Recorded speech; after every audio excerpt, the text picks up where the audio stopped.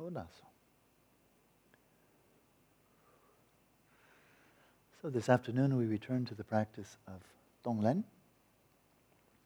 Really, it's very much the heart of the Bodhisattva ideal, the heart of Bodhicitta in terms of a method, but not only a method for developing Bodhicitta, but also an expression of Bodhicitta.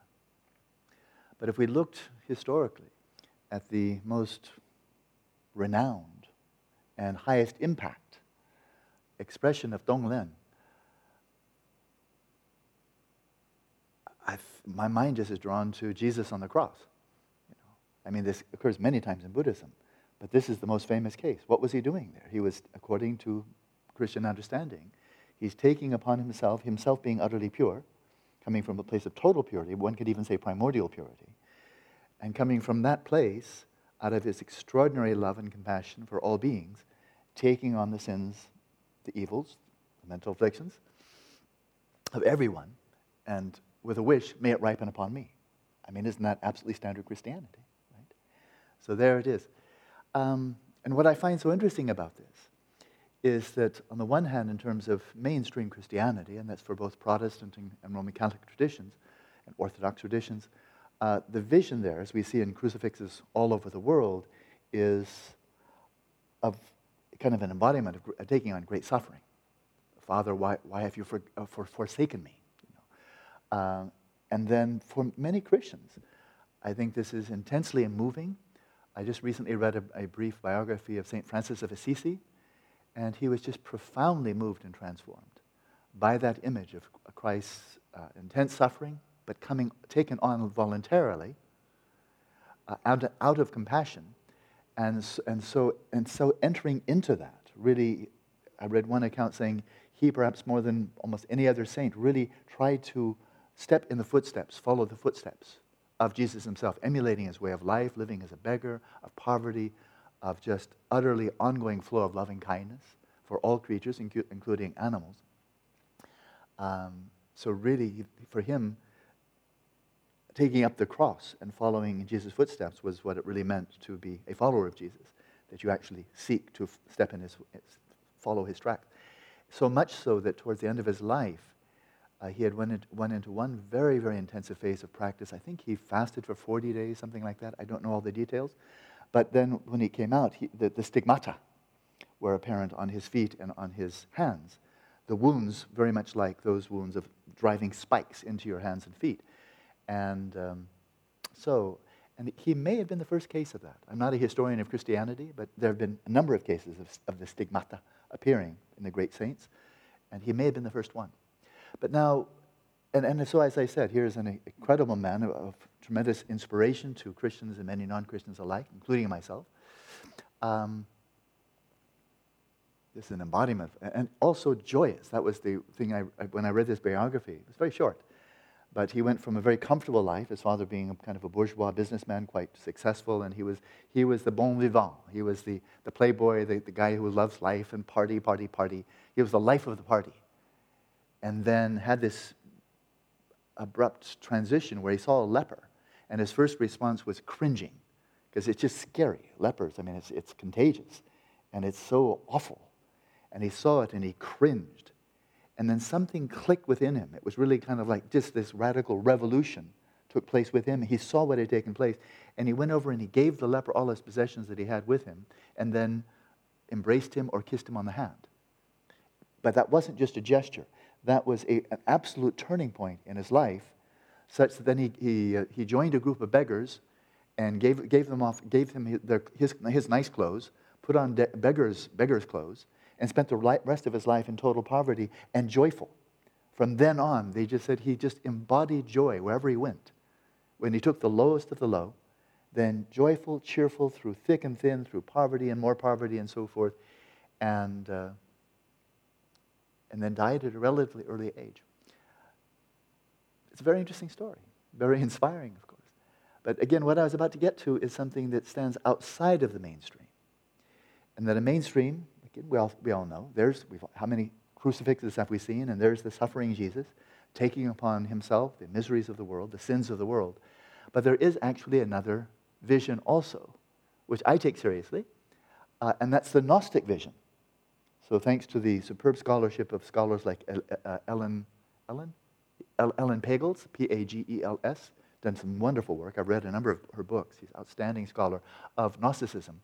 But she's translated some of the original texts. And the vision that comes up in these Gnostic texts is, yes, Jesus died on the cross. He did it entirely voluntarily. But as he's on the cross, he's laughing. He's laughing. He's blissful. He's joyful. Same nails, same body, but a very different depiction, right? And so then one can ask, well, which one actually happened? And if one brings some Buddhist understanding to this, if one wants to approach this seriously, which I do, to my mind, it's part of human history. So which one's the right one? Because they're very different visions, right? And the answer that I would say as a Buddhist is both. That is, reality rises up to meet you relative to the quality of awareness, the type of awareness you bring to it. So if you view that from a mundane perspective, if you view that from the perspective of your ordinary psyche, your ordinary persona as a suffering, samsaric individual, then what choice do you have to see this man is, he's nailed, he's being executed in a grotesquely, tortuous kind of fashion. So you'll see it in the way you have to see it. He's suffering, but he's doing this voluntarily out of compassion. That's, of course, what you'll see.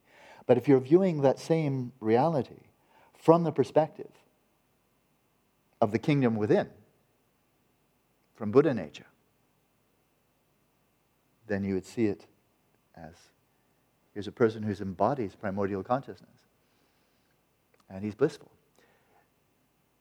But his immutable bliss is holding the suffering. So it's not like the immutable bliss gives him a general anesthesia, like I'm not experiencing it at all, ha, ha, ha. But rather, on the surface, there is a suffering. The nerve endings of the body with nails driven through it are sending the message. This is bad, this hurts, this is injury. He's getting all the messages. But instead of identifying with that, my body, my nails, my feelings, and so forth, resting in the open expanse of pristine awareness, where the suffering is rising like little waves on the surface of the ocean, and where you are is in the depths of the ocean, in immutable bliss, holding it all. So they may be both true from different perspectives. Now that's speculation, but it's my speculation. And it's grounded in Buddhist insight. This would be a Buddhist view if one wants to take that seriously. And His Holiness Dalai Lama certainly takes Jesus seriously. He's called him an awakened being. So I take that seriously. Coming back to our practice, so that was a little bit of a tangent, but it's very much part of our world culture. Christianity is not just for Europe. It's global. There are many Christians here in Thailand and so forth. And to try to understand without simply subsuming or taking kind of like a one-upmanship. Oh, we know better, we know better. I think actually it's in the Christian tradition. There are multiple perspectives. But, so let's come back to the practice we're about to go into. We're going right back to Tonglen. And I'll address the text after the meditation. Where I'd like to go, though, is to one of the aphorisms that I'll read shortly after the meditation, and that is practice the Tonglen starting from yourself. Starting from yourself. Well, this actually is very familiar for a person who's familiar with the basic teachings on loving kindness, compassion, and so forth. And that is loving kindness in particular. Start with yourself. Develop loving kindness for yourself, and then extend to your loved ones. Quite easy. And then to your friends, still quite easy. Then to neutral people. Well, okay, we can do that. And then finally to the people that, not that we despise, because you can't love and despise somebody at the same time, but people with whom there's been tension, friction, conflict, where there has been animosity, and especially where there's animosity coming from them, and even embracing them as well. So that's the classic sequence, but now couched within the method of Tonglen. So that's where we'll go in the next meditation, of actually taking upon oneself. It sounds ironic at first glance, taking upon oneself willingly, deliberately, gladly, taking upon oneself one's own suffering, and then giving to oneself, sending one's joy, one's virtue, one's happiness to oneself. You can say, well, wait a minute, it doesn't make any sense. You're only one person. So how can you do that? I mean, give myself my cell phone, thanks a million, I'll give it right back. Oh, thank you, I'll give it back. It doesn't make much sense. So if it's lateral, Alan Wallace gives Alan Wallace his cell phone. I'm accumulating all kinds of merit. Thank you, thank you, thank you, thank you. Wow, thank you, thank you. Okay, we just trivialized something, made it just silly. If it's working horizontally, doesn't make any sense. I think doesn't make any sense. But of course, Buddhism, the Buddha Dhamma, and many other contemplative traditions don't look at it as horizontally. They don't simply equate us, the self, with one dimension. You're not just a sentient being. You're not just, if you're a man, you're not just a man. That doesn't define you totally all the way down to your core. On your relative core, you're down to the substrate consciousness. That has no gender, right? And it doesn't even have a species. You're not intrinsically at your core. Substrate consciousness isn't even human, right? So it has a whole bandwidth in which it expresses itself up and down. But it doesn't even start there, because still, at the substrate consciousness, you've come to the ground state of your samsara. It's called the kunji, the alaya, the total foundation. Total ground. It's the same word, right? Alaya. It's the total ground of your samsara, right? Of all the bandwidth of samsara you've ever experienced in all your lifetimes, from the deepest hell realms to the highest deva realms, everything in between. This is always like if you were a yo-yo. You're going yo-yoing out into all these different realms, but you always come back to the palm. You always come back to the palm. Sooner or later, you're going to die from any of these samsaric incarnations. And the palm you always come back to is your substrate consciousness, right? Because that's not differentiated. That's a stem consciousness, stem cell consciousness, that is not yet differentiated into one kind of species, or let alone gender and all the other details. But it's your ground of samsara. That's your individual ground, your samsara, right? But then we don't even stop there. See, but that's not your ultimate ground. You haven't hit the ultimate ground yet. Ultimate ground, of course, is this non-duality of the primordial consciousness and the absolute space of phenomena. Primordial non-duality. The ultimate ground, the very ground of being, which is who you are, who you've always been. That's the perspective of being awake. To rest there is to be awake, to be Buddha. So when we take on, I want to, again, kind of front load the meditation so I can speak a lot less during the meditation itself, and that it will be intelligible, that it will be meaningful, and not just a technique, right? But here's my interpretation. You'll see the line, you'll see what I'm interpreting, so then you'll know exactly that's what he's talking about, but that's what it says, and that's what how Alan interprets it. When it says, take upon yourself your own suffering, start with yourself, and then extend outwards. What I would suggest is the self that takes on your suffering is symbolized there at the radiant orb of light at your heart. It's your Buddha nature. That's who you are. When you take all your clothing, all the configurations, all the manifestations that come and go, even beyond the coming and going of samsara, even beyond that, the union of stillness and motion. Ever heard that before? The stillness, the ultimate stillness that transcends time, beyond the three times, past, present, future. The fourth time, that's your ultimate stillness. And the comings and goings, that's samsara.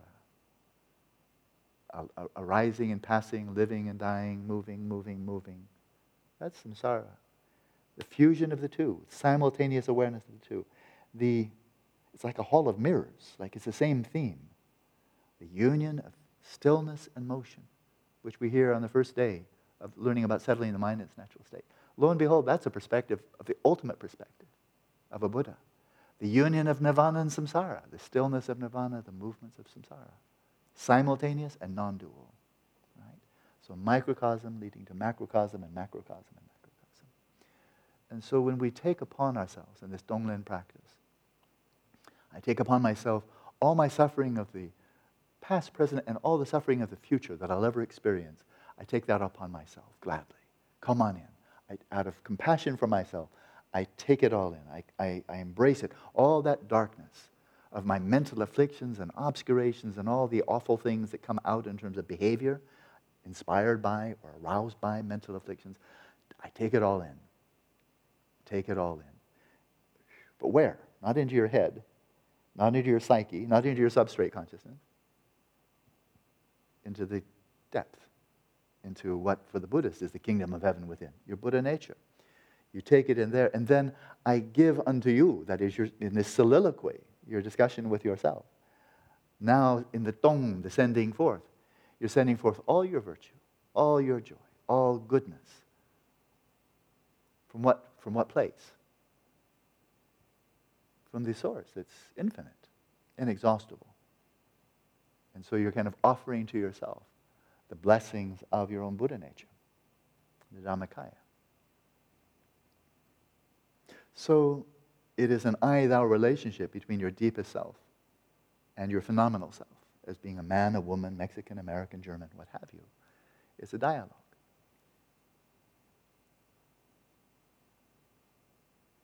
This is manifest throughout the religions of the world, most often dualistically. So one views this utter purity, the divine, the transcendent, the utterly good, the samantabhadra, which means totally or always good, ever good,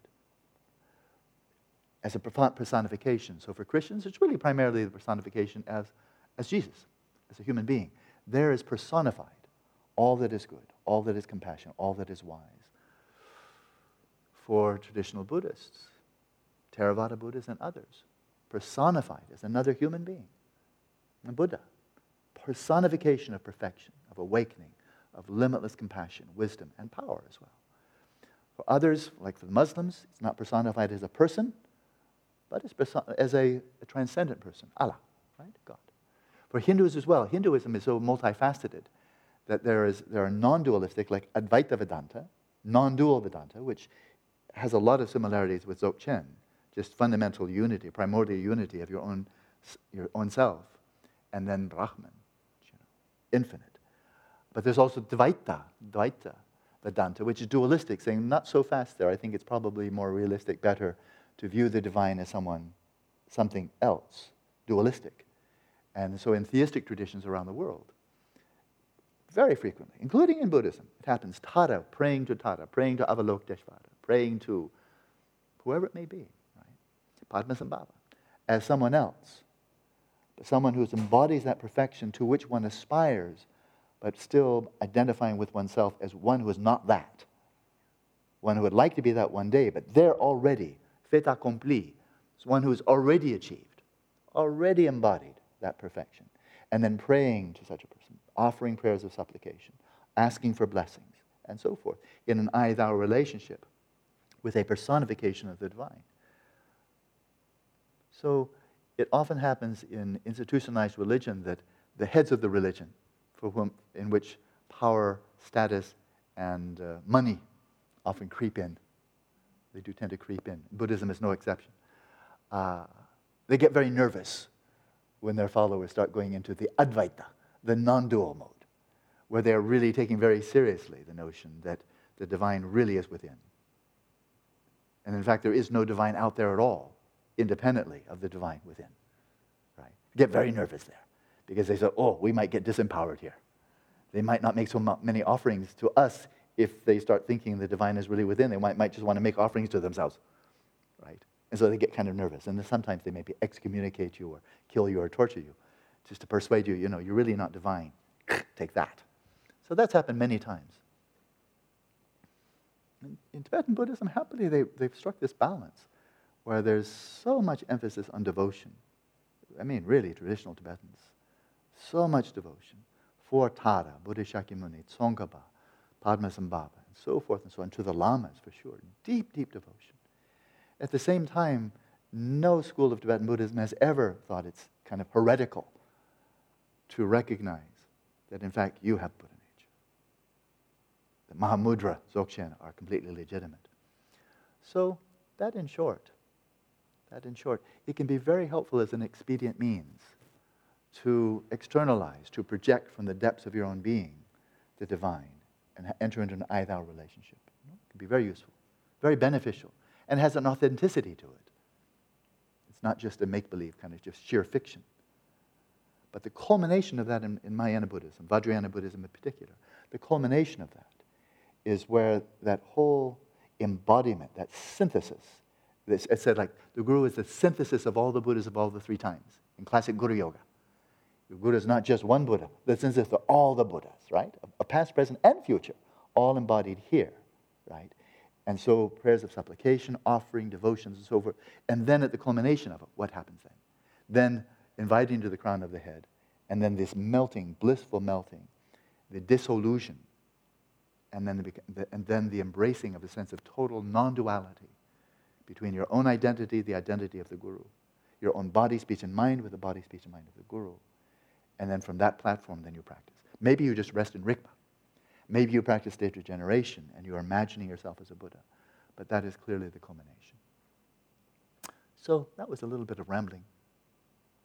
But I think it does contextualize the practice of Tonglen in a very meaningful way. When we look at the verses, which again we'll do after meditation, coming shortly, if one really didn't have any understanding of the context at all, and one sees the next aphorism, and that it's practiced with words, with what kind of words? May all the suffering of others ripen upon me, and all my virtues and all my joys, all the goodness of my life, may I give this away. If when it had no context for that at all, that could sound like, man, you must be deeply depressed. Incredibly low self-esteem that you feel you don't deserve any happiness at all. You should just give everything away. And you're such an awful person that all the other people's suffering should ripen on you because you're just so despicable. You feel so bad about yourself that I probably deserve it. Like you're in an intensely codependent relationship with the entire world. And I'm using that word as a strange word, but codependency. If a woman has a codependent relationship with an abusive husband, right? I think just, so maybe not that everybody doesn't know what this means in English, although you may have a good understanding in your native language. But as I understand it, and so here we have, again, an expert. There you are. There she is. Yeah. So Maria, if I say something incorrect, pop your hand up. But a codependent relationship, like if it's a woman having a codependent relationship with an abusive husband, she feels, but I'm unworthy. And if he abuses me or strikes me, beats me, treats me badly, I probably deserve it. And after all, I should really be taking care of him at all costs. So I'll give him everything, and I'll always be forgiving, and I'll always give him my stuff. And if he responds with abuse and alcoholism and physical and so forth, well, I probably deserve it. So just take it on, because I probably deserve this. But here, let me give you this in return. Is that okay? Sounds really grotesque, and it is grotesque. This is an incredibly unhealthy relationship. Get out now. Escape, escape, escape. You know, this is terrible. Because it's not, obviously not helping the woman, but it's also terrible for the man. It doesn't feel that bad, but it's terrible for the man. It's, in other words, an utterly destructive relationship. But it sounds like on the surface, may all your suffering come to me. All your depression, all your anger, may it ripen upon me. And all the good that I have, I can cook for you, I can make your bed, I can help you, have sex with you, and so forth. All that I can offer, may you have that. On the surface of it, the words can be almost identical, right? And they could not be more different. But then how? Well, taking upon ourselves the suffering and dissolving it into this transcendent dimension, and we're giving all that is good from the transcendent dimension, right? And it's liberating and it's joyful, like St. Francis of Assisi, going into abject poverty, and just constantly, that was he was known for, just joyful all the time, always grateful, always joyful. So profoundly different. The words on the surface, very similar to a terrible relationship, terrible attitude. But this has absolutely nothing to do with low self-esteem at all, but rather a dropping of the very sense of self down to the heart. So, a little introduction, but now let's go to the practice, see what that's like.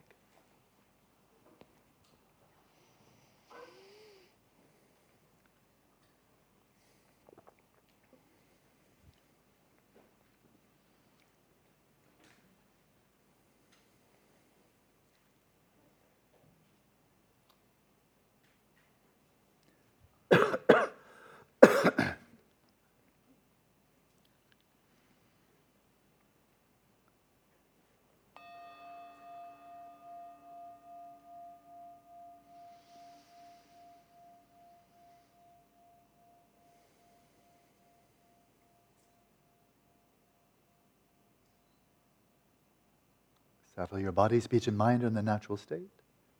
And for a little while, calm the mind with mindfulness of breathing.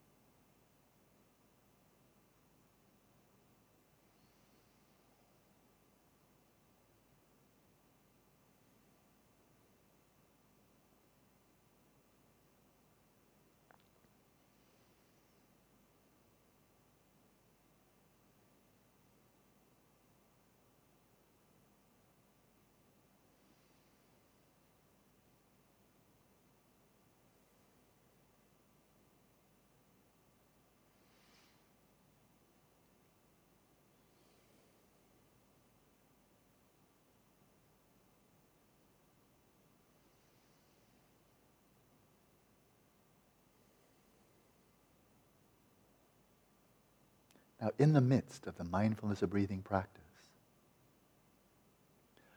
let your awareness rest in its own place, unmoving, free of grasping,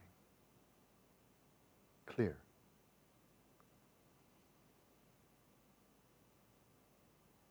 Resting in the awareness of awareness while simultaneously being aware of the comings and goings of the breath.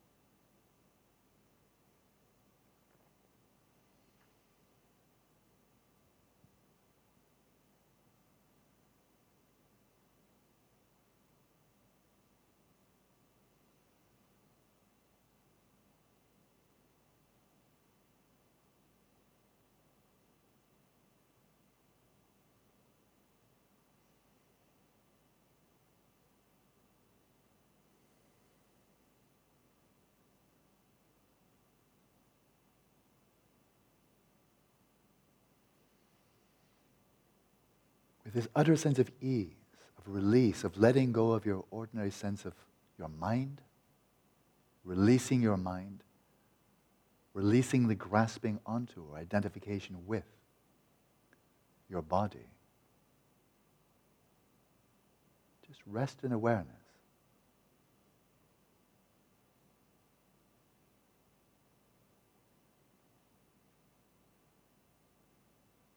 Beyond the persona that you identify with so frequently.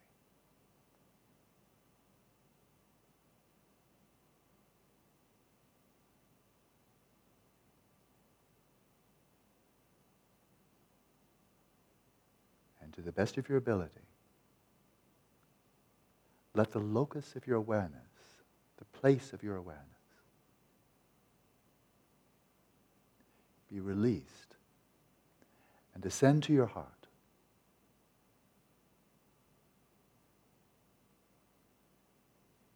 Rest in your heart. Be aware from your heart.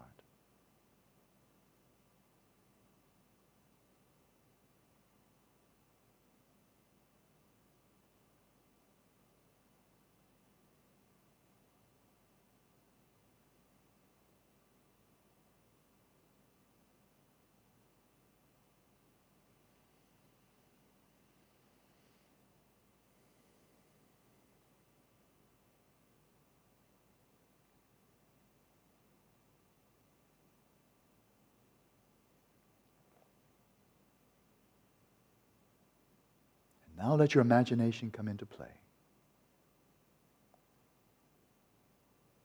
The crystallization, so to speak, of the luminosity of your awareness, taking on form.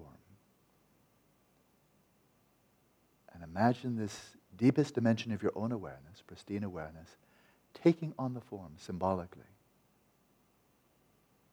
of a radiant, incandescent, white orb of light at your heart.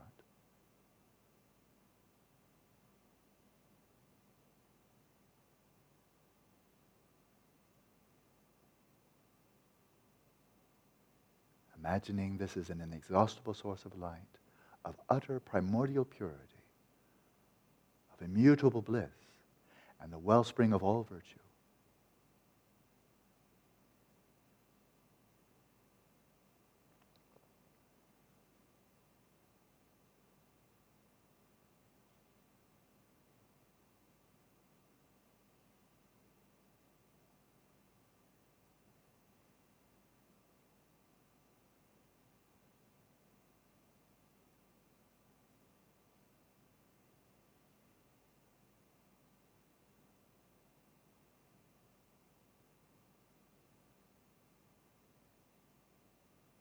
Rest there, simply being aware of the sheer luminosity of your own awareness, manifesting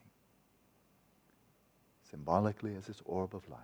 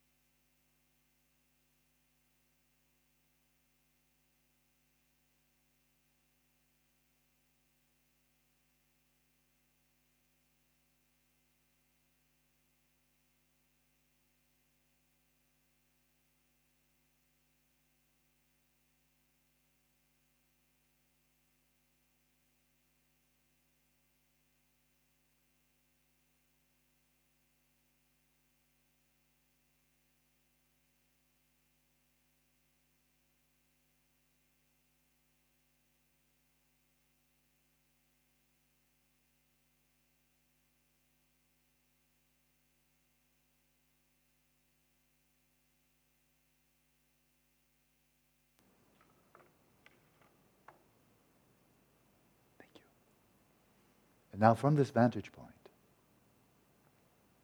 let's enter into the practice of Donglen with respect to ourselves. Bring to mind now the sufferings you bear, that which challenges you, brings you distress, anxiety, sadness in your life nowadays. What troubles you? Whether it's physical distress, interpersonal, psychological. Bring to mind the suffering that you bear. Bring to mind also the mental afflictions that are implicated in that suffering, that perpetuate that suffering.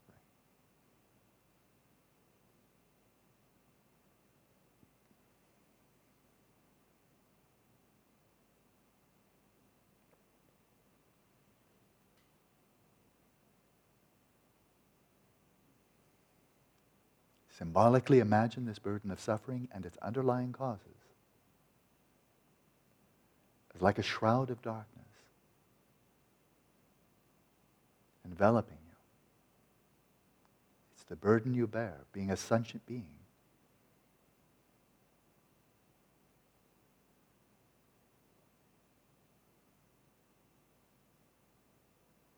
And then with each in-breath, arousing compassion or the yearning to be free for yourself, free of suffering and its causes.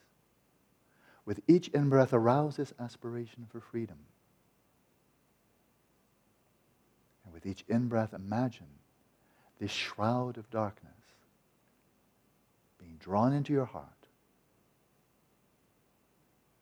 into this inexhaustible light at your heart, and being consumed there without trace.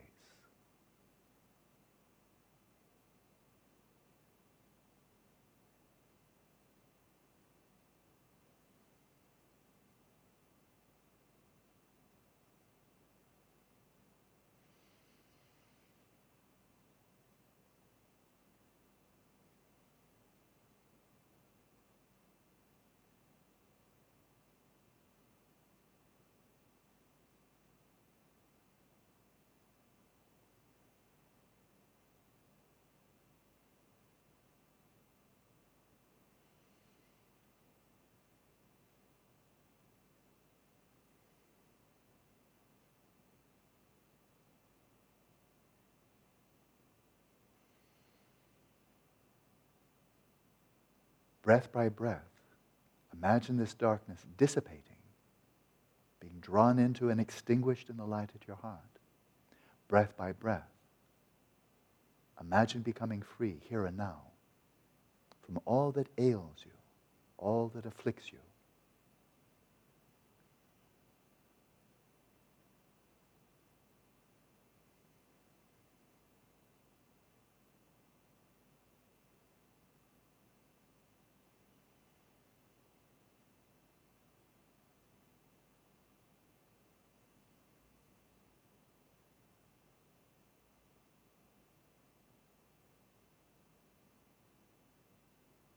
You may use words.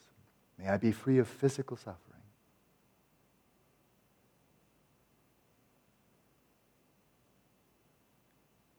May I be free of mental suffering.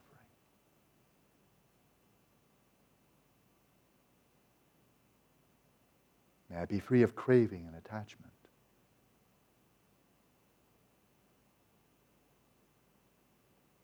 Free of anger and hatred.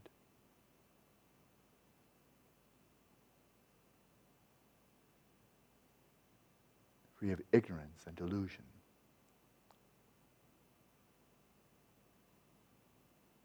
And imagine it to be so.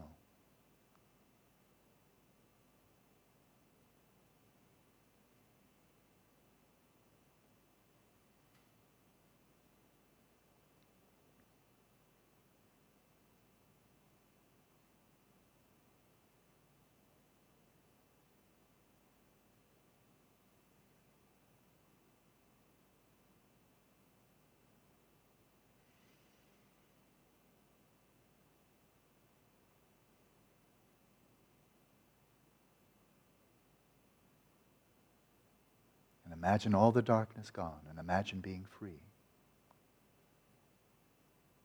of suffering and its causes.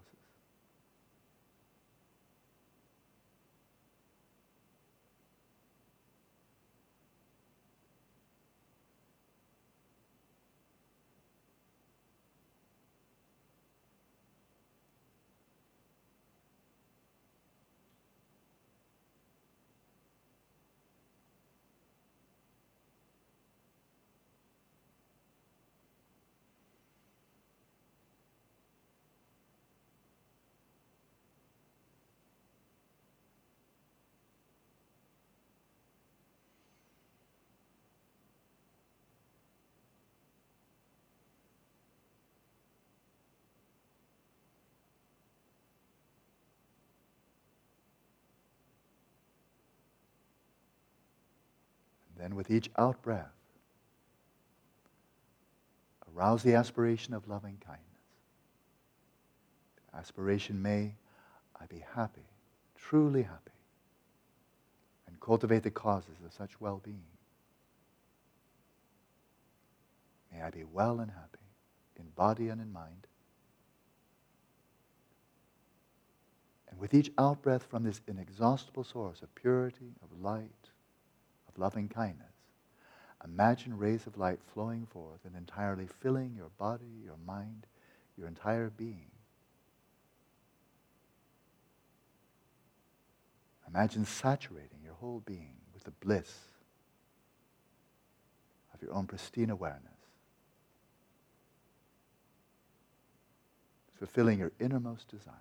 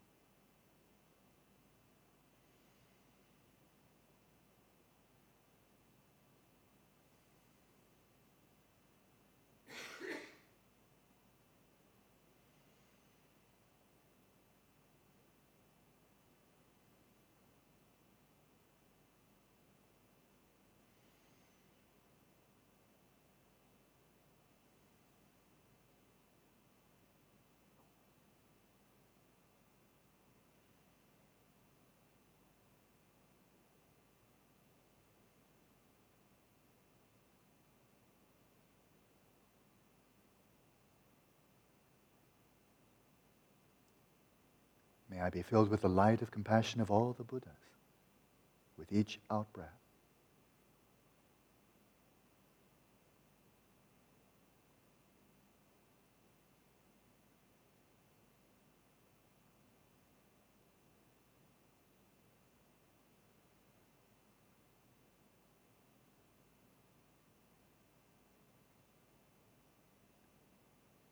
May I be filled with the light of the wisdom of all the Buddhas, with each out-breath.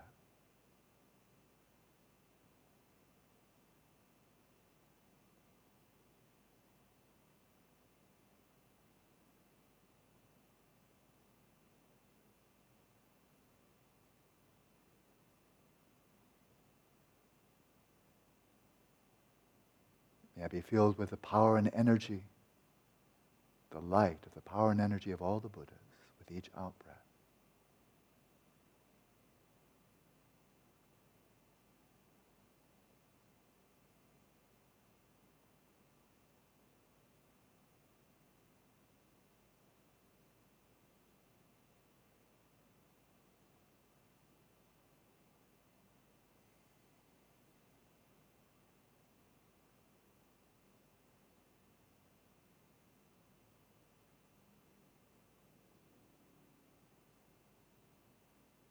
Imagine this light filling you to total saturation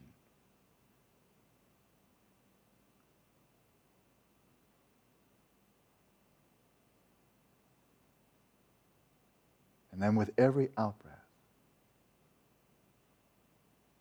imagine this refracted light into the 5 colors, white, yellow, red, blue, and green,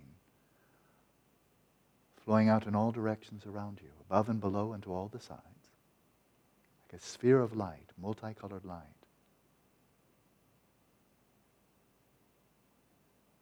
And embracing everyone in your immediate environment, whether here in Phuket or wherever you are at home, with every out-breath arousing yearning, may you find genuine happiness and its causes. May you be truly happy.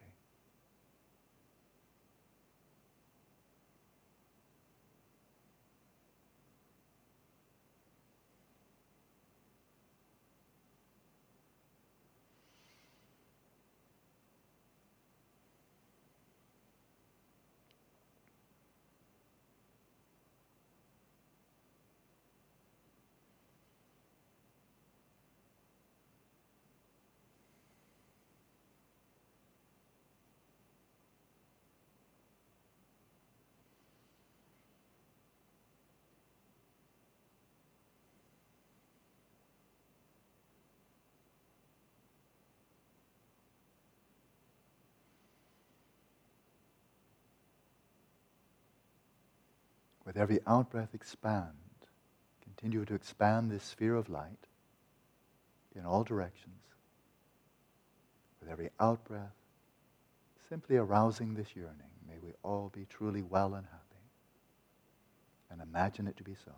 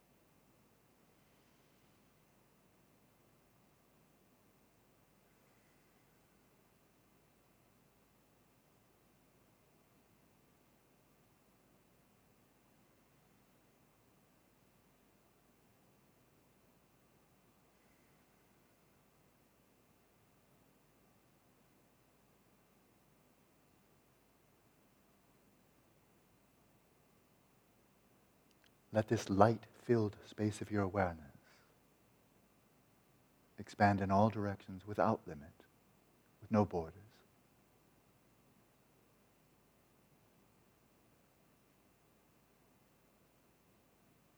May we all be well and happy.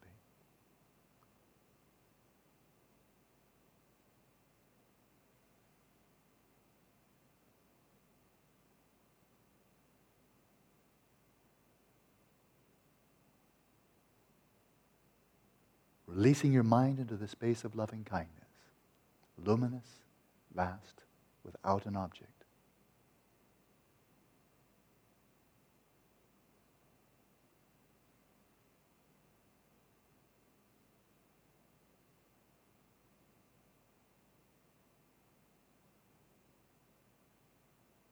Then release all appearances and all aspirations, and for just a little while, let your awareness rest with no object, resting in its own natural luminosity.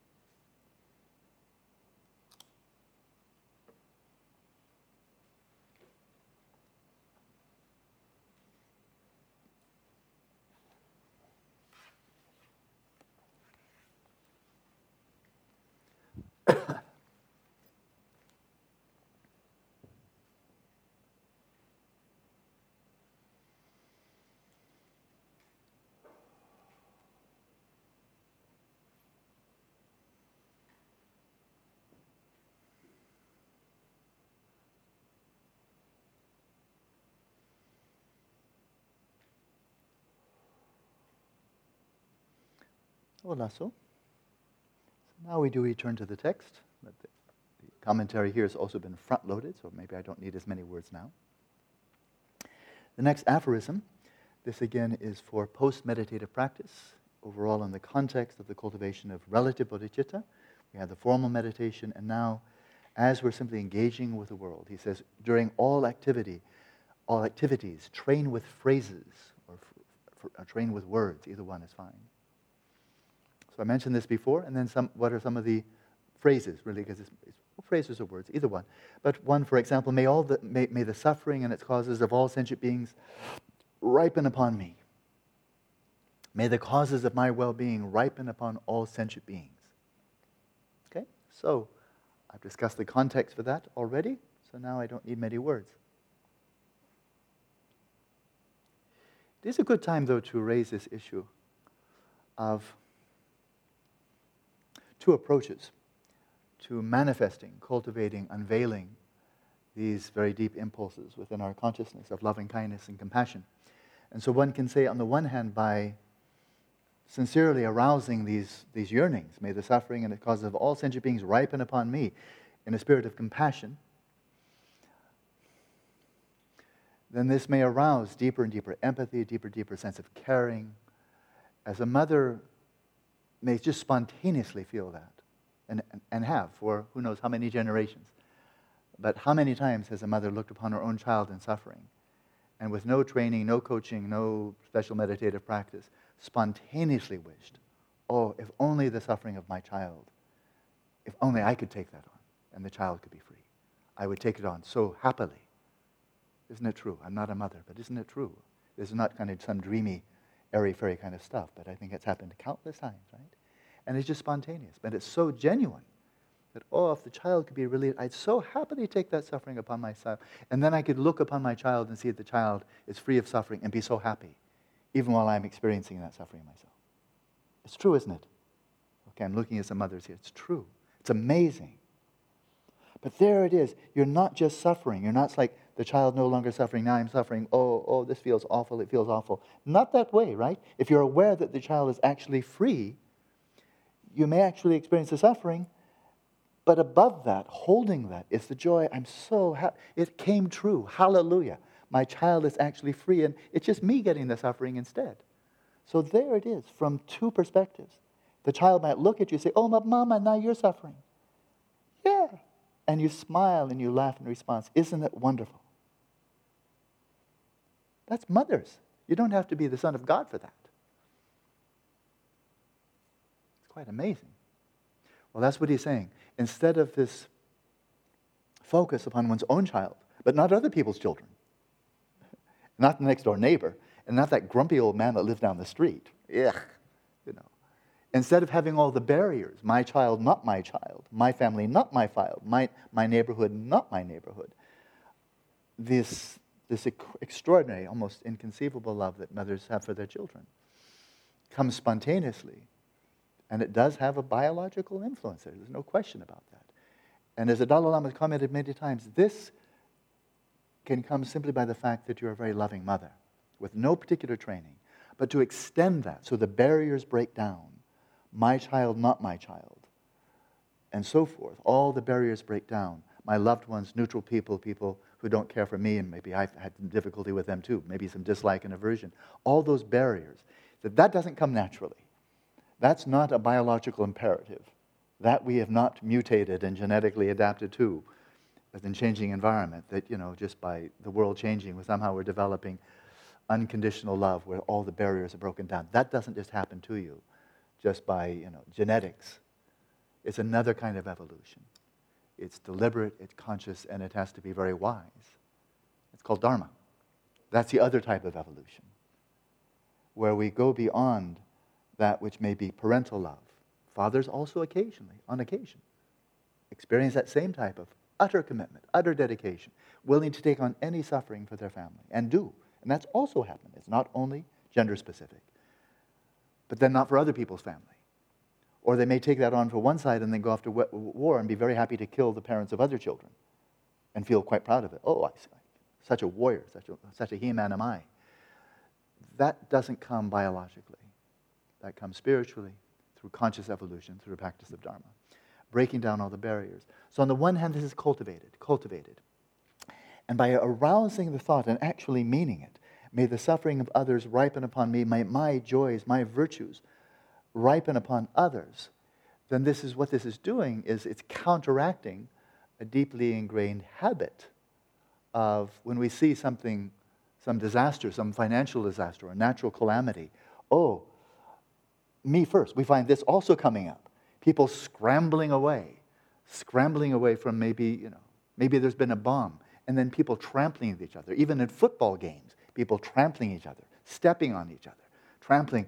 Above all, may the suffering not ripen upon me, but upon everybody else. Me first, I'm getting out of here. This is a disaster. The house is on fire. Look out, I'm coming through.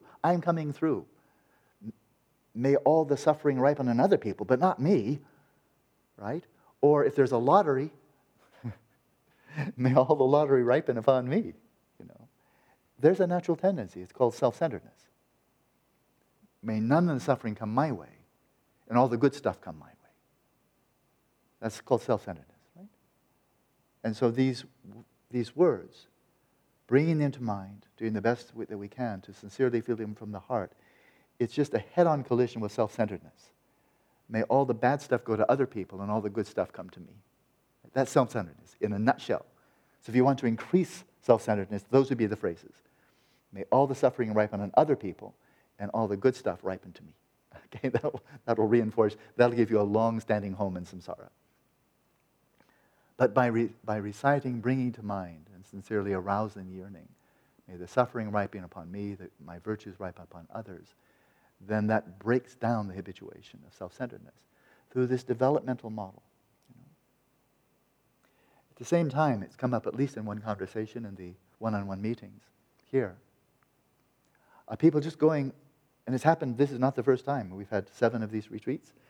And of course, it happens in so many innumerable cases outside of these little retreats, where people simply go deep inside, into a very deep stillness, where there's a clarity, a release of grasping, a release, just going deeper and deeper into their own awareness. And then discovering and not developing. Discovering, often to one's amazement,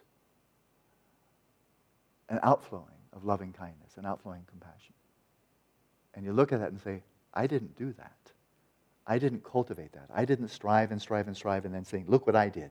I cultivated like having baked a cake. Look at the cake that I baked. It took a long time to bake, but look, isn't it yummy? Not like that at all. This is like a cake dropping from heaven. This is like grace. So if you want to put it in a theistic context, you're welcome to do that. Or put it in a Buddhist context. These are rays of light flowing right up from your Buddha nature. And they're simply no longer being obscured by all the noise, the junk, the rumination, the obsessive, compulsive, self-centered thinking driven by craving, hostility, and delusion that normally obscures that natural purity of our own awareness. Right? So these qualities, loving kindness, compassion, and finally bodhicitta itself, there are these 2 utterly worthy, authentic approaches. And I want to emphasize, both have meaning, value, and they've proven that. This is not an article of faith. It's proven that for centuries upon centuries. A people developing bodhicitta, coming back, actively viewing all sentient beings as their mothers, their fathers, their beloved family, actively developing, reflecting upon the kindness of others, actively arousing the yearning to repay the kindness of others, developing the 4 immeasurable, great compassion, and so forth and so forth, developing, and out of that, then just truly realizing incredible bodhicitta. I mean, one of these was Kunalama Rinpoche. I never met him. Did you ever meet him? But we know him by this. His Holiness has received the Bodhicharvatara from who knows how many teachers, certainly from his tutors and so forth. He teaches that text probably more than any other text, I imagine. But of all the teachers he received it from, he says his lineage, he says, my lineage that I'm passing on to you is from Kuno Lama Rinpoche, this one Lama, this one monk, from Kunamalali, northern India. But this man just embodied compassion. He just embodied bodhicitta. And he sang bodhicitta. He wrote verses in praise of bodhicitta. It was just like this is all that his life was all about. He taught it, he wrote it, he sang it, he lived it, he enacted it. It was just bodhicitta, That was it. And so His Holiness sought him out for the transmission of a guide to the Bodhisattva way. So, and quite clearly, judging by the kind of writing and the meditations it describes, it's just cultivating that as a whole way of life. And then seeing, oh, that really works. There it is, total manifestation. You brought it forth, and there it is. So much that you become a guru of the Dalai Lama. For Bodhicitta, can you imagine? His only Dalai Lama being regarded by devoted Tibetan Buddhists as Chenrezi Avalok Deshvara, compassion embodied, coming to this Lama saying, please give me teachings on Bodhicitta. Amazing, amazing. I wish I could have met him. But there it is. So there's through development. And so does that work? Well, yeah. His Holiness sought him out as his guru for Bodhicitta. And on the other hand, we have these great beings, such as, only as an example, such Dzogchen masters, where they may not write so much about the development of bodhicitta. Certainly refer to it. They never exclude it. But where they're going is that, again, that straight track, right to realizing ultimate bodhicitta, pristine awareness. And then like Padmasambhava, by way of Dzogchen Limba, saying, once you've tapped into that, then relative bodhicitta comes forth spontaneously. You would never dream of going into some kind of dualistic thinking of, oh, may your suffering ripen upon me in this dualistic mode. May my joys ripen upon you in a dualistic mode. He said, oh no, you go way beyond that. Dualism, conceptual frameworks, striving, developing, cultivating. This is coming out like a geyser right out of your Buddha nature. With no mediation, just boom. Spontaneous, uncontrived, absolutely authentic relative bodhicitta. So there's a developmental model, there's a discovery model, and they're both just profoundly compatible and complementary to each other. So, for this, during all activities, train with phrases, then the council here, the traditional commentaries say, practice, continue cultivating this Tonglen until you obtain signs of success. As in the case of Maitri Yogan, very, very, very famous story, Maitri Yogan. Okay? Until you have some real tangible evidence. Well, this is really working. And so here's the story of Maitri Yogan, one of the great Indian adepts. And the story, it's a very short story. It says, when Maitri Yogan was teaching Dharma, of course, a dog barked at someone who, losing his temper, threw a stone at it. Maitri Yogan witnessing this, of course. The dog was hit in the ribs, so good marksmanship, bam, got the dog, and the dog yelped in pain. Yowled in pain, right? Feeling great sorrow for the animal, the teacher, Maitri Yogan, cried out in pain, and fell down from the throne. He was up on the Dharma throne, like, this is my Dharma throne, by the way. He fell down from his throne. He cried and then fell off the throne. This is taking things a bit too far, thought his disciples. Like, isn't that a bit of a melodrama there? Like, come on, get a grip. Fell off his throne because somebody hit a dog. Knowing what was in their minds, Maitri Yogan said, look here at my ribs. And on his body, exactly where the stone had hit the dog, he had a bruise. And the dog was healed. He had actually taken the suffering of the animal upon himself. So you can come back to Jesus on the cross. You can come back to St. Francis of Assisi with a stigmata. It's a historical fact. I mean, the stigmata, that's happened many times, but that's a very, very well-known account of him. He took it very nonchalantly. He didn't make a big deal out of it at all. He said, oh, it happened, so what can you do? So, until you can actually take the suffering of others upon yourself, then continue practicing. There's still room for progress. We'll do just a little bit more, and then we have some questions. Begin, and now, because we've already covered this, we're almost finished. And then we'll move on to the next major point. Begin the sequence of sending and taking with yourself. So that's just what we did in the last practice. Begin the practice of sending and taking by focusing on yourself. So here's the classic sequence from the loving kindness practice taught by Buddha Gosa, right? But now in the context of Tonglen. Begin the practice of sending and taking by focusing on yourself, then focusing on a friend in trouble and need, and then just keep on expanding, or moving out in these concentric circles, and eventually extend this loving kindness and compassion to all beings, both near and far.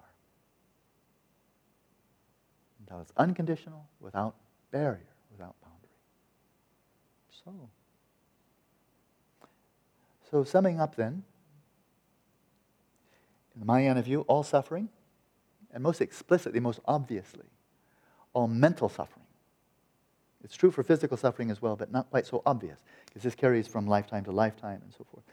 But all mental suffering, more explicitly, easier to fathom, all mental suffering stems from two sources. One is cognitive, and the other was one's more from the mind, one's from the heart. We do the old cliche, the head and the heart. And that is, cognitively, all suffering stems from ignorance and then the reification, the grasping onto inherent existence. It sounds quite metaphysical, perhaps, kind of a bit vague, a bit philosophical, a bit abstract, but boy, in practice it's not. And again, let's just take the analogy. Take the analogy of a dream. Why do we, again, it seems like a silly question, but why should we ever suffer in our own dreams? They're our own creation. They are our own creation, after all. Nobody's doing it to any of us. Nobody gets punished in their dreams by some dream god. It's a free creation. And moreover, nothing there in the dream has any real inherent existence of its own. They're literally, obviously, from the waking perspective, empty appearances that have no capacity whatsoever to inflict any harm on anybody. Like showing you a slideshow, or showing you a movie, or showing you rainbows in the sky, or a mirage, or reflections in a mirror. So look at the reflections in the mirror. What capacity do the reflections in the mirror have to harm anybody? They're not even there, right? They appear to be there as you're standing 5 feet in front of a mirror and you see your reflection 5 feet behind the mirror, right? Standard, good old-fashioned mirror reflection. So you make faces at it, and you see there's the faces. And so you see the image right there 10 feet away from you, 5 feet behind the mirror, and 5 feet behind the mirror, there is nothing whatsoever there. The reflection is there in the sense you can focus your camera lens on it. It comes into focus at 10 feet. So the camera tells you it's there. I'll take now a photo of it, and you can. You can take a photo of the reflection, your reflection in the mirror, and according to the camera lens, that reflection, the image, the appearance, is 5 feet behind the mirror, right, as you stand 5 feet in front of the mirror. So, and moreover, it has causal efficacy, doesn't it? I mean, you take the photo, and you say, oh yeah, there's a good photo of the reflection of myself in the mirror. In other words, there's causal efficacy there. But there's nothing there. Isn't it kind of strange that you're actually taking a photo of something that isn't there at all, but still has causal efficacy? Because there is nothing there. Anybody will tell you. It could be mud. It could be a mud wall. It could be concrete. It could be empty space. It could be it doesn't matter what's there.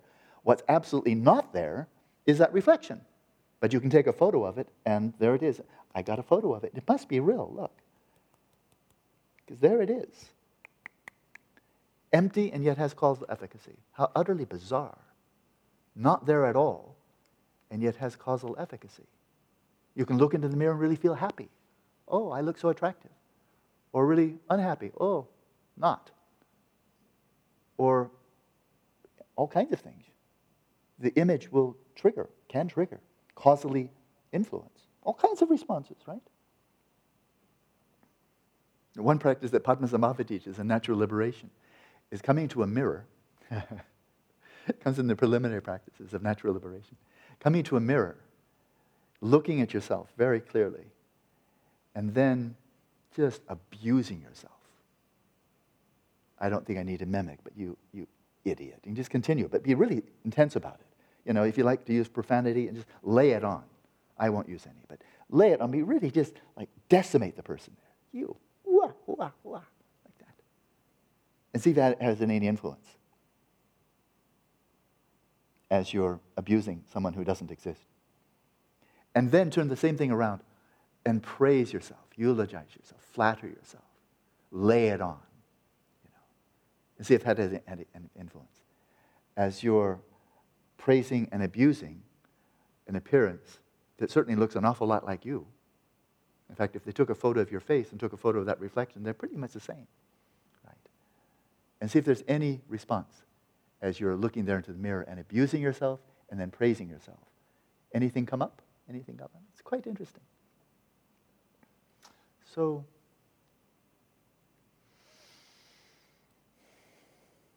all mental suffering most explicitly arises from this grasping onto things as being really there. In a dream, why do we suffer mentally at all? Because we're grasping onto these things that aren't there at all as being really there, and then responding to them as such, and then suffering arises. And none of it was necessary. All of it from the outside perspective is almost like a joke. Like you were suffering because of an alligator that wasn't there and was chasing you, or somebody abused you, somebody blah, blah, blah. And from the waking perspective, it's like, whoa, that's really kind of funny. I mean, weird that you would suffer from nothing. But when you're in a non-lucid dream, that's as real as it gets. Right? There's nothing more real for you. In a non-lucid dream, there's nothing more real for you at that time than whatever's happening in the dream, including your own presence in the dream. Right? So that's one reason. So as in the dream, then so in the waking state. We reify everything, and then we're vulnerable to everything. So there's one major cause for suffering. And what's the antidote? Ultimate bodhicitta. That's where he started. Right after preliminary practices and achieve shamatha, stabilize your mind as well as you can, goes directly to ultimate bodhicitta. That's kind of like a left hook to the cause, root, fundamental cause of suffering. Right? So self-grasping, reification of self, but reification of all phenomena. And then the other one, more on a pragmatic level, is this self. It's often translated literally, but misleadingly, as self-cherishing, and not quite as literally, but more accurately, as self-centeredness. Right? That's the other one. And it's not simply attachment. It's not simply attachment. It's something actually deeper than that. One may aspire for liberation for oneself, recognizing with some real insight that one's craving, one's hostility, and one's delusion are really at the root of one's suffering. One may recognize it. See, wow, I can see it now. It's not other people outside, it's outside. It's this. If I can overcome, free my mind of craving, hostility, and delusion, then I really actually will be free of suffering. And that delusion includes grasping onto I, me, mine with respect to my body, my mind, my possessions, and so forth. And so one sees, I've got the agenda, I've got the strategy now. I want to stop suffering, not only in this lifetime, but I want to stop suffering forever, be totally free, which is what I've always wanted. But now I have finally found an effective strategy for doing that. I have to apply everything needed, like maybe ethics, samadhi, and wisdom, to radically overcome and absolutely eradicate from my mind stream every vestige, every seed, every impulse of craving, hostility, and delusion. And if I am free in that way, if I so heal my mind irreversibly and fundamentally from those mental afflictions, then I can be free. I can slip into nirvana, and I'll never have to come back, because there will be no karma, no mental afflictions that thrust me back, propels me back into unwanted births and just more perpetuation of samsara. I'll be forever free, immutable, transcendent, blissful. Never have to come back. I'll be gone and never have to suffer again. That could be a motivation for practice. And it has been many, many times. It's called renunciation. Right? It's authentic. But it's limited. Because I never mention anybody besides myself. Not my mother, not my father. Nobody else. It was, here's my agenda for my own individual liberation. May I be free. And I don't want to hurt anybody on the way, but may I be free. And there were cases, when I first read this, I was quite startled and actually a bit troubled. There were cases at the time of the Buddha, in the Pali Canon, clearly recorded. You can read it in an excellent biography of the Buddha, called The Life of the Buddha by Nyanamoli Bhikkhu. He is the same one who translated The Path of Purification, that I cited, I think, yesterday or recently. Outstanding scholar. He put together superb scholarship, A Life of the Buddha, in which he cites the Pali Canon, commentaries, and sub-commentaries. And one of the things he cited in this excellent biography was individuals who became arhats. So wonderful, completely completely free of all mental afflictions and the seeds of mental afflictions.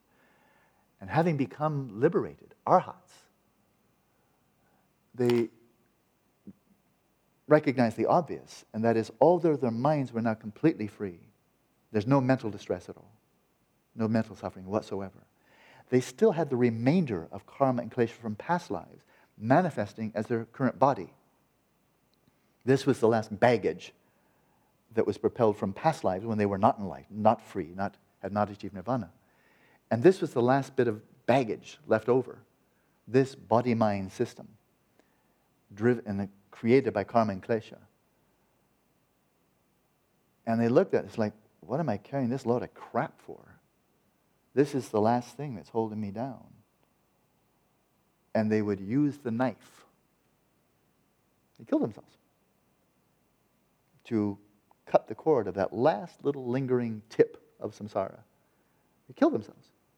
And then they would achieve arhatship without remainder.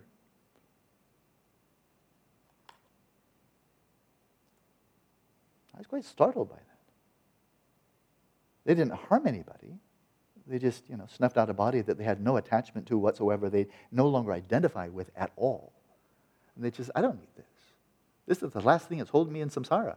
So, whatever, but they would just, do away with it. And then they would die, and then they would achieve arhatship, nirvana, without remainder. But I was quite startled by this. Like, didn't you want to help anybody? You've achieved freedom. Wouldn't you like to share? Nothing to offer to anybody else? Such an individual is free of craving, hostility, and delusion. It's an arhat. This is from the Pali Canon. This is not an interpretation. It's straight from the teaching, the Pali Canon. The person is free. It's an arhat, free of craving, hostility, and delusion. Is that person free from self-centeredness? I don't think so. Otherwise, well, for heaven's sakes, use the remaining years of your life. Use your purity. Go out and help people, for heaven's sakes. You found the path to liberation. Help other people. And for some, it didn't occur to them. And for some, it did. Some were very compassionate. These arhats, some incredibly compassionate, boundlessly compassionate. But others, not so much. So there it is, lingering self-centeredness, even in the absence of craving, hostility, and delusion. Still self-centeredness. Right?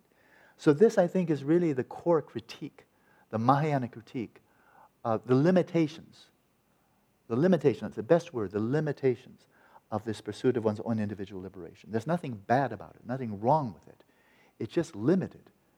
There's an ignorance there, a not attending to, an unawareness of, are you aware that you're surrounded by all sentient beings who have been your mothers, and they're still in samsara? Are you aware of that? Do you care? Are you attending to that? Does this matter to you? Are you factoring this into your motivations? And the Mahayana response is, if not, then you're still holding a root of suffering. And even if you slip into, now Mahayana perspective, even if you slip into nirvana, there's still work to be done. You're free of craving, hostility, and delusion, but you're not free of self-centeredness. Therefore, enjoy nirvana for a while. But you're coming back.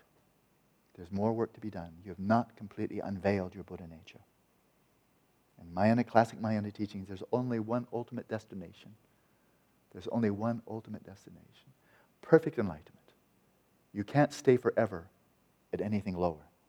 So on the microcosm level, you achieve shamatha, you feel, this is it, this is what I always wanted, I want to stay here forever. Well, you can't. One way or another, it's going to wear off. You lose your shamatha. If you don't do something with it to go further, if you just try to stay there and say, I'm a happy camper, I've achieved shamatha, then you can stay there for a while, but then it will erode, and you'll be back in samsara again. It's different. It's not the same for a person who becomes an arhat. Not the same because the level of purification is much, much deeper. One isn't propelled back into samsara by karma and klesha, because you really are free of that. You're getting a big dose of Buddhism here. But this is a Buddhist text, so why not? The arhat who passes into nirvana without remainder, in the Mahayana view, not the Theravada view at all, so there's a clear difference. Mahayana view, that arhat sooner or later does come back. but comes back symbolically. I think it's beautiful imagery, and that's all I can say is the imagery, is a ray of light from the Buddha's heart strikes the mind of the arhat, who's passed into nirvana without remainder. A ray of light strikes the arhat with a message, there's yet more to be done. Come back. Not by karma and klesha. Comes back because there's an awareness, there's something more to be done. You've not completely unveiled your Buddha nature. You're not home yet. You've slipped into nirvana, but not the ground of samsara and nirvana. So one root of suffering is grasping, this reification. The other one is self-centeredness. So for the reification, the grasping under the dream as being inherently existent, we have ultimate bodhicitta. For overcoming self-centeredness, so there's this radical, one of the greatest revolutions a person can possibly go through, as Shantideva spells out so clearly in the 8th chapter of the Guide to the Bodhisattva Way of Life, of feeling, first of all, the sense of equality, the sense of evenly caring about one's own and others' well-being, and that means everybody else. Right? But as His Holiness commented in the first teachings that I ever translated for him, the first teachings he gave in the West, in Switzerland in 1979, he said, in this regard, he was teaching the 8 verses of training mind, 8 verses of training in mind by Langri Tamba. And he's saying if you really develop this sense of equality, that your well-being is simply of equal importance to mine. And so Jude and same. I mean, my well-being is no more important than yours, but it's the same.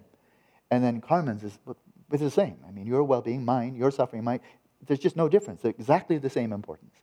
And Gonzalo and for Paulo and for Rob, everybody here, it's exactly the same.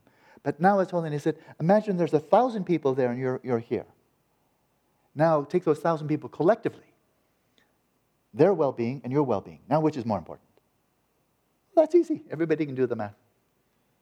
And that's what Shantideva is getting at. First of all, the sense of equality, and then this radical shift.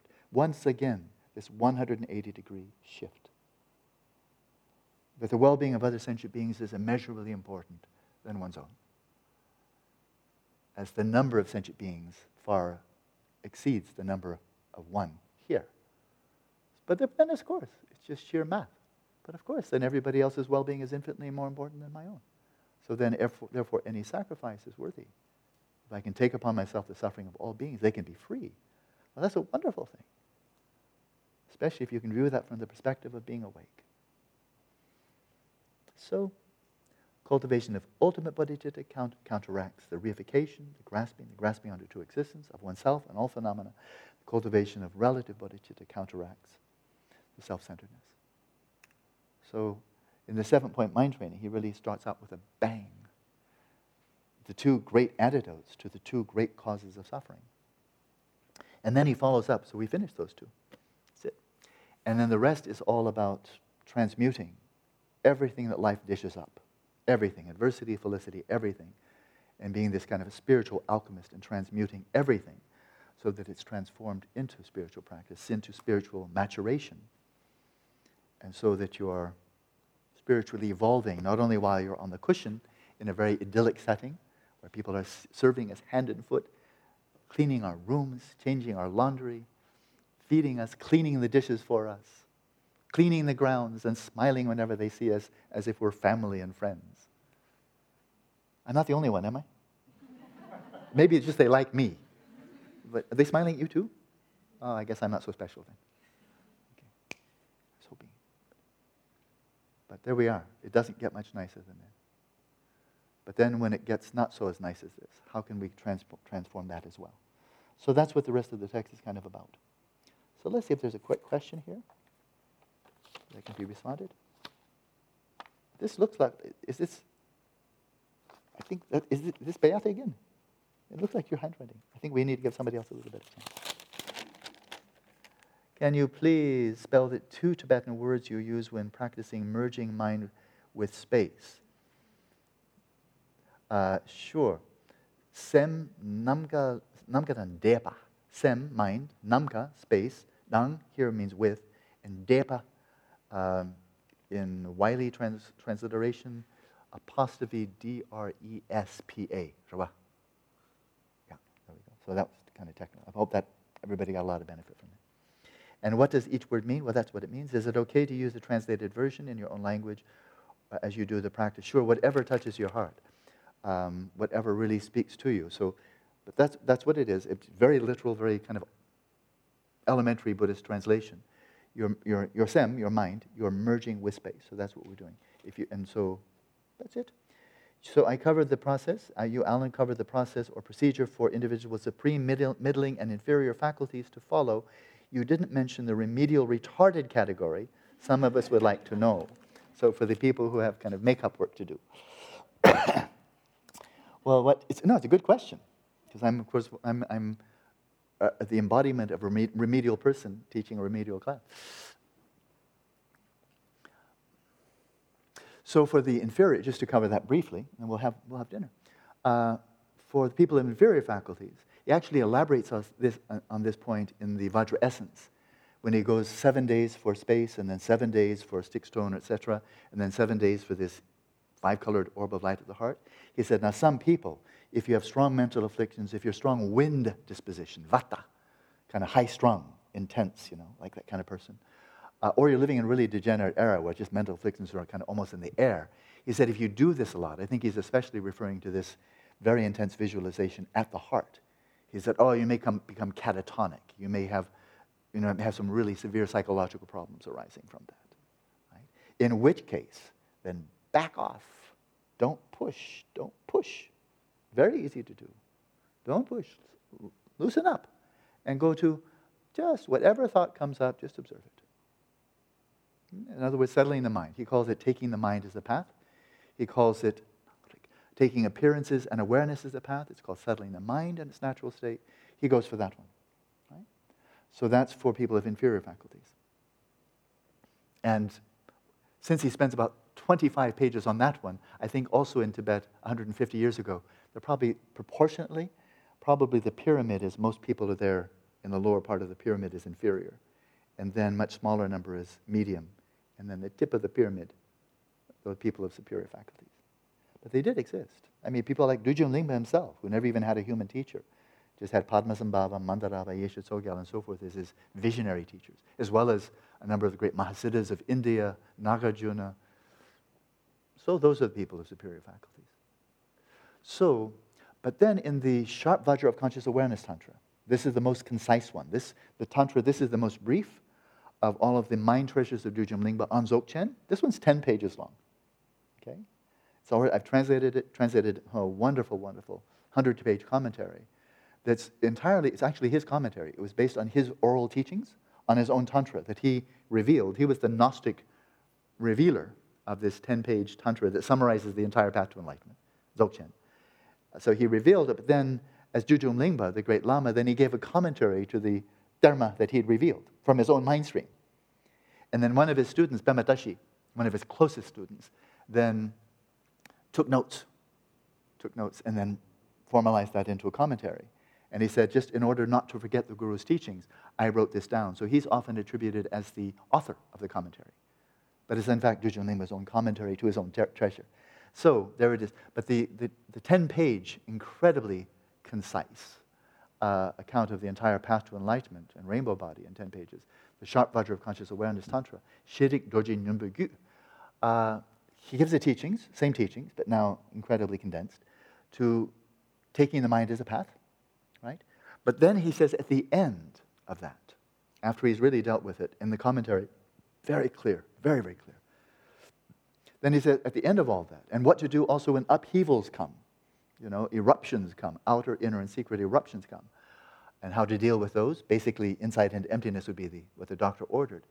Then he said, I can't quote it, but he said, then for people who are still having problems, then let your mind mount your breath like a rider upon a steed, like a horseman riding a horse, and let your mind ride on the horse of your breath, which is prana.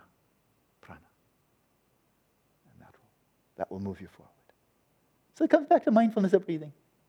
So for remedial folks, back to mindfulness of breathing, right? In and out, easy does it.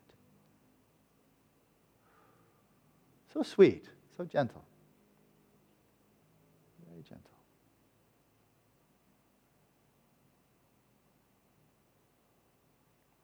6 o'clock, dinner time. See you tomorrow morning.